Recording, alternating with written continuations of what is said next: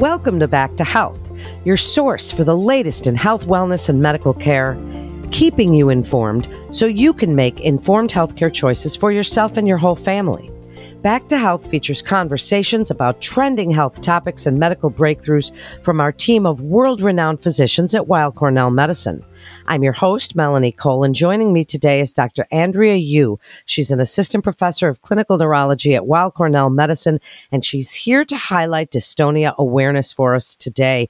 Dr. Yu, it's a pleasure to have you join us. Please tell us a little bit what dystonia is, the different types, how common it is. Tell us about this condition. Hi, Melanie. Thank you for having me on the podcast today. So dystonia as a broad category is a very heterogeneous group of neurologic disorders that is primarily characterized by involuntary muscle contractions. These muscle contractions can cause many different types of abnormal movements, such as repetitive twisting, jerking, shaking, or if these muscle contractions are sustained, they could also cause abnormal posturing and positions of the body. There are many different types of dystonia affecting various parts of the body. More commonly, dystonia is focal or isolated to affecting one specific area of the body, such as the neck, the arm, the face, but generalized dystonia can also occur affecting multiple body parts. Dystonia can be the primary or main disorder, or it could be a symptom within a larger spectrum of another disease or due to another underlying cause. For example, you can have dystonia symptoms as a result of strokes, brain injuries, certain medication exposures, infections, inflammation, etc. The prevalence or how common dystonia is a little difficult to pinpoint overall due to all the different causes, but it's estimated that dystonia can affect up to 1% of the population, or currently about 250,000 people in the United States. Wow. And when you say secondary as part of another disorder, you're talking like Parkinson's and things, right? Just for the listeners to understand. Yes, that's correct. You could have Parkinson's disease as your main disorder, but have dystonia as one of the symptoms of your Parkinson's disease. So then who would be at risk for this movement disorder? Is it similar in risk to people that are at risk for MS or Parkinson's or another movement disorder condition, or on its own, are there separate different risks? So dystonia, because it is so varied, can affect people of all ages, ranging from infancy to late adulthood. The age of onset of your symptoms actually helps us as the doctors narrow down the presumed etiology or the cause of the dystonia. So most primary dystonias are what we call idiopathic, or there isn't a known underlying genetic or other cause of your dystonia. And these primary dystonias are more likely to happen in adults, and they tend to be more localized or focal or in one or two areas of the body and without a known genetic cause. If your dystonia symptoms happen to occur at younger age of onset, such as in childhood or adolescence, or you have a more generalized dystonia, it is more likely to have a genetic or inherited cause.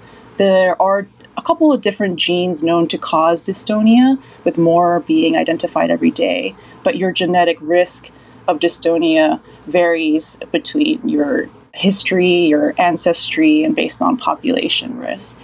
Are there signs and symptoms, if this is the first part, as its own standalone disorder, or part of another one then, in which case you're kind of thinking about this as movement disorder conditions go? But if it's primary, are there signs and symptoms? Is there something that would start and send us to a doctor in the first place? So dystonia presents in many ways, so not everyone will have all the exact same signs and symptoms, but typically you may notice a repetitive muscle spasm that occurs predictably in a specific area, as I was mentioning before, such as the neck. You could have it in the arms or legs, or even in the face. For example, you could have frequent blinking or eye closures, and that could be a sign of a dystonia as well. You might notice that these muscle spasms are exacerbated by stress or brought out by certain activities, such as hand cramping when you're writing. The muscle spasms can look a little different between people. They could present as pulling or tightness. You could have some twisting, jerking, shaking movements, or you could just have an abnormal posturing. For example, if your toes are curled up, if your hands are cramped up, that could present as dystonia too. Dystonia can even present as voice changes depending on what muscles are affected.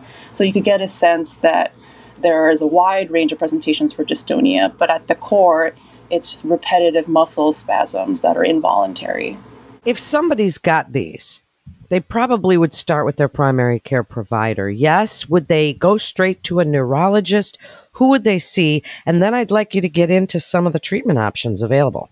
Obviously, primary care doctor is probably where most people will start. Most people don't have neurologists in their back pockets anyways. But if you suspect someone has a dystonia, the best place to be evaluated would be in a movement disorder center. Obviously, those of us who are in the New York Presbyterian Weill Cornell medical system have access to movement disorders neurologists.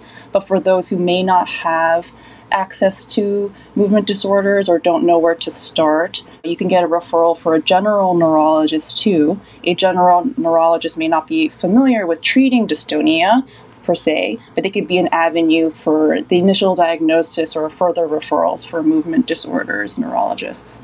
Going to treatments, there are several medications that are currently available for treatment of dystonia, and these are generally targeting muscle relaxation. You might have heard of some medications called Artane, Baclofen, Valium, but at the core, they're all for muscle relaxation.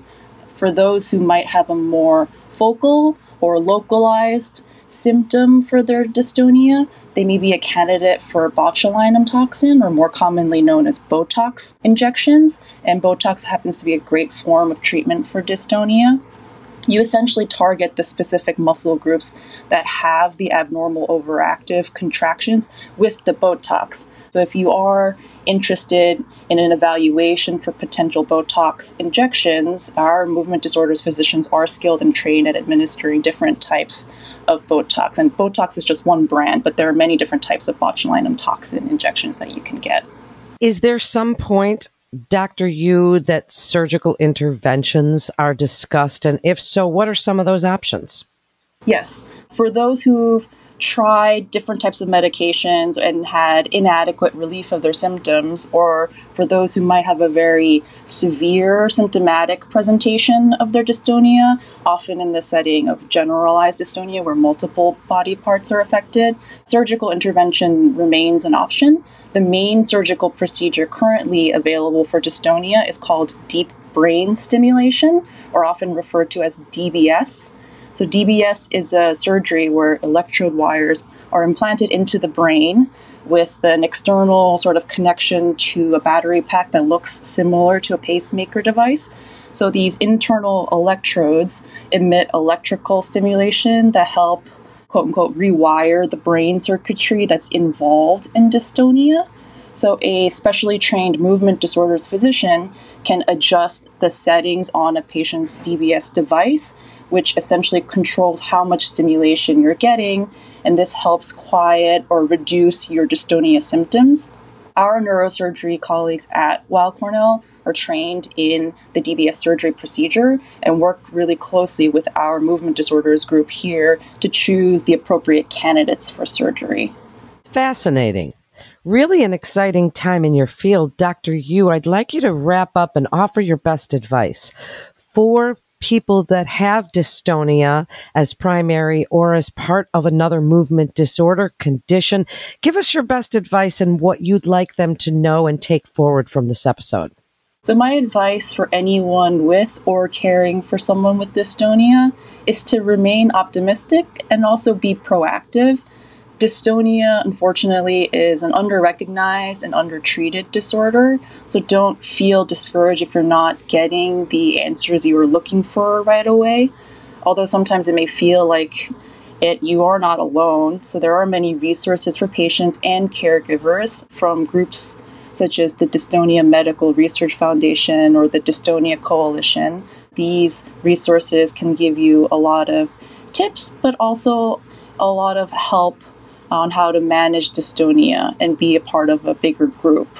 There's still a lot we don't know about dystonia, but it is an exciting time where there's many trials and ongoing research that can hopefully shape the future of dystonia and give us some more answers. Thank you so much, Dr. Yu, for this very informative episode.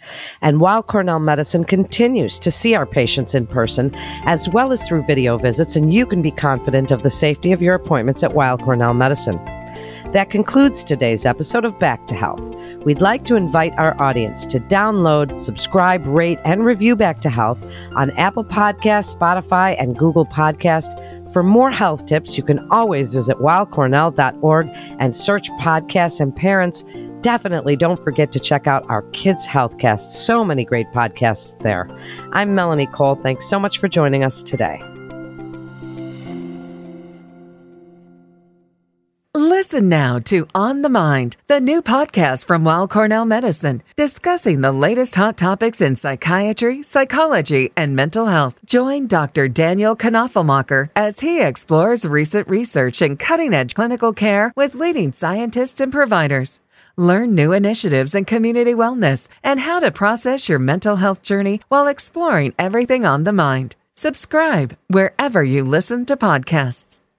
All information contained in this podcast is intended for informational and educational purposes. The information is not intended nor suited to be a replacement or substitute for professional medical treatment or for professional medical advice relative to a specific medical question or condition. We urge you to always seek the advice of your physician or medical professional with respect to your medical condition or questions. Weill Cornell Medicine makes no warranty, guarantee, or representation as to the accuracy or sufficiency of the information featured in this podcast, and any reliance on such information is done at your own risk. Participants may have consulting, equity, board membership, or other relationships with pharmaceutical, biotech, or device companies unrelated to their role in this podcast. No payments have been made by any company to endorse any treatments, devices, or procedures, and Weill Cornell Medicine does not endorse, approve, or recommend any product, service, or entity mentioned in this podcast. Opinions expressed in this podcast are those of the speaker and do not represent the perspectives of Weill Cornell Medicine as an institution.